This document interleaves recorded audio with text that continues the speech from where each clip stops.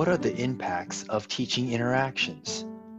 This podcast is created to support all interaction teachers by clarifying inquiries, boosting morale, and connecting an academically informed community. In each episode, you'll find testimonials and brief interviews with teachers, writers, and other leaders in public school education. Are you ready to interact? Hello, interactors. In this episode, you will hear from a writer of the Interactions curriculum and high school science teacher, Kristen Mayer. You are ready to listen to part 6. If you haven't listened to part 5 yet, please go back to the main page of the podcast and click on part 5 of episode 1, and then come back to listen to part 6. Ready to interact? If you're still listening, it means you are ready for part 6. I hope you find it encouraging, clarifying, and supportive.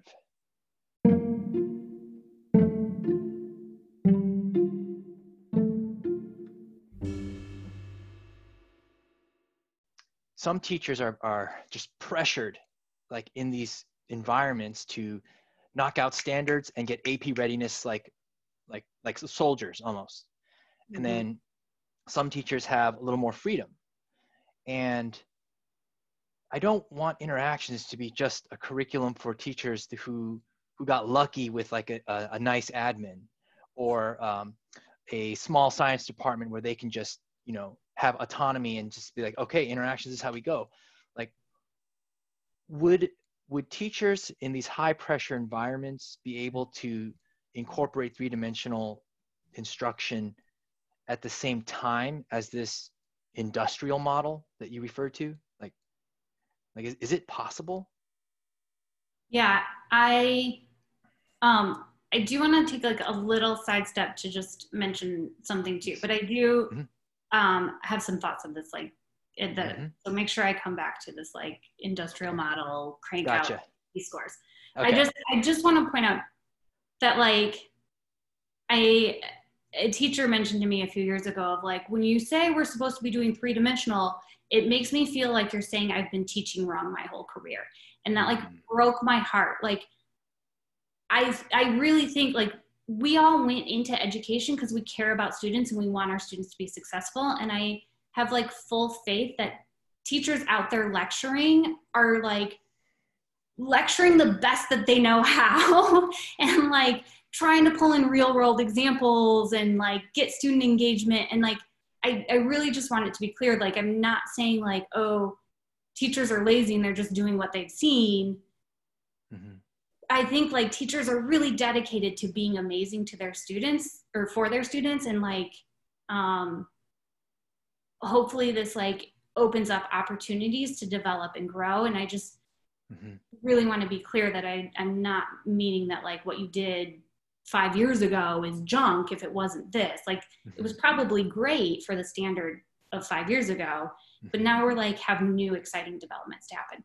So I just want that to be like really crystal clear. Like, I know teachers are all dedicated and working hard for their students. In terms of like the AP stuff and churning out the standards and getting through way too much material, I found in my classroom in Seattle, so I had a ton of flexibility and freedom to teach how I wanted to when I was teaching in Seattle.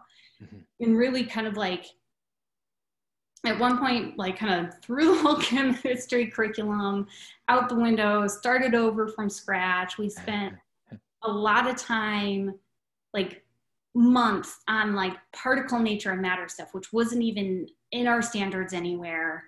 And for the first half of the year, our school was like 2 months behind the other schools in the district.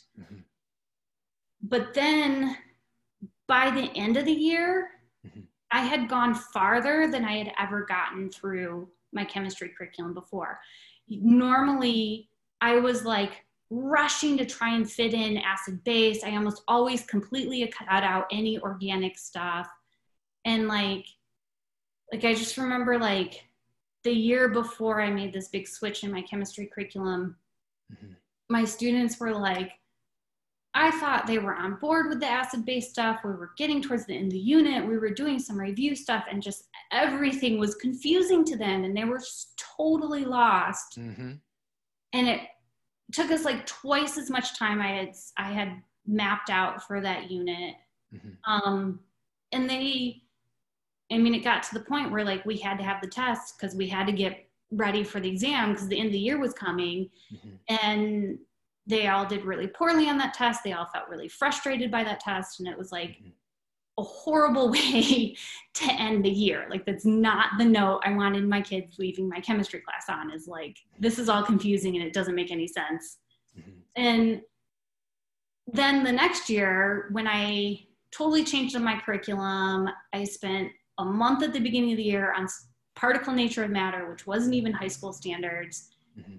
When we got to the acid-base stuff, I covered that unit in like half the time I had before, and my test scores were amazing. But like, the students had the conceptual foundation that they could build on.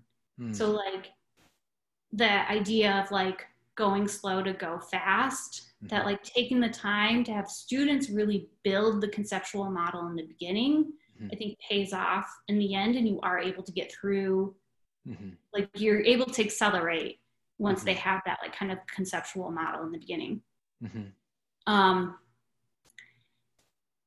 I know like, so now I have an AP physics teacher that I work really closely with and really respect her. She's incredibly hardworking and very dedicated to like having students develop the model and stuff like that. And she's like, but honestly, in her AP physics class, like she has to map out like when to give each unit test. And so in each unit, she'll do the like students developing the model and students developing the concept as long as she can. And then at a certain point, she's like, the test has to be this day.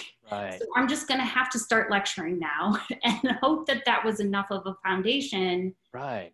So that they have the concept that they can attach the ideas to as I lecture. And so, and she commits a lot of work to always like analyzing her AP scores and making sure that her students are doing well. And, she has really high pass rates and is a very successful AP program with that of like, I'm going to do the slow figuring it out, modeling stuff until like, we have to have the test now. So let's get through the rest of this unit. We have the test, and then we'll slow down again and develop the model and develop the concepts. And then I'm going to like attach a whole bunch of stuff. We have the test. But I think, it's, the students do have to work really hard in our class, but I do also think like the students, I think, leave her class and go on to college and have a more solid foundation to build on than if they had just memorized a bunch of terms and equations and passed a test.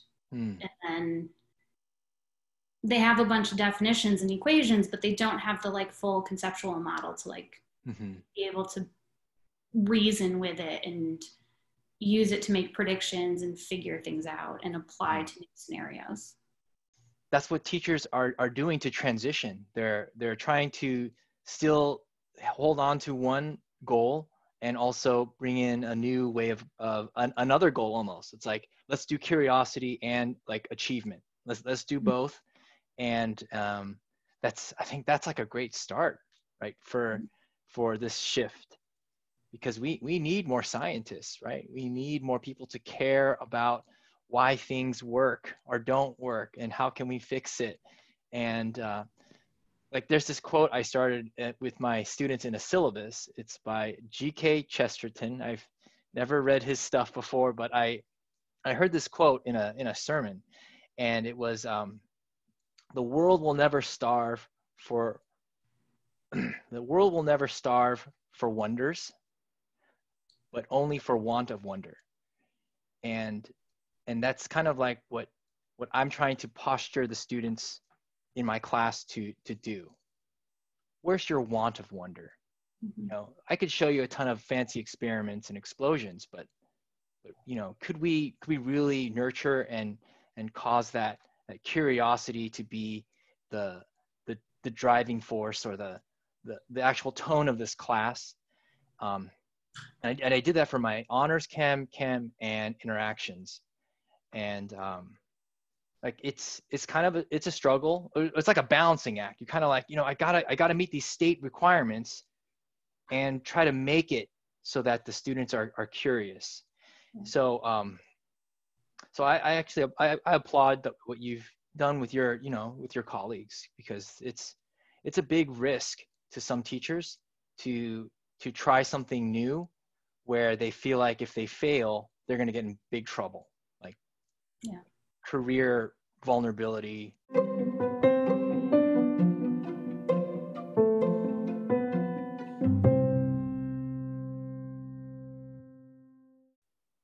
Thank you for listening to the Interactions podcast. In part 7 of this episode, Kristen will answer questions such as, how does Kristen know the impacts of her teaching? And what kind of advice would she give teachers who need community?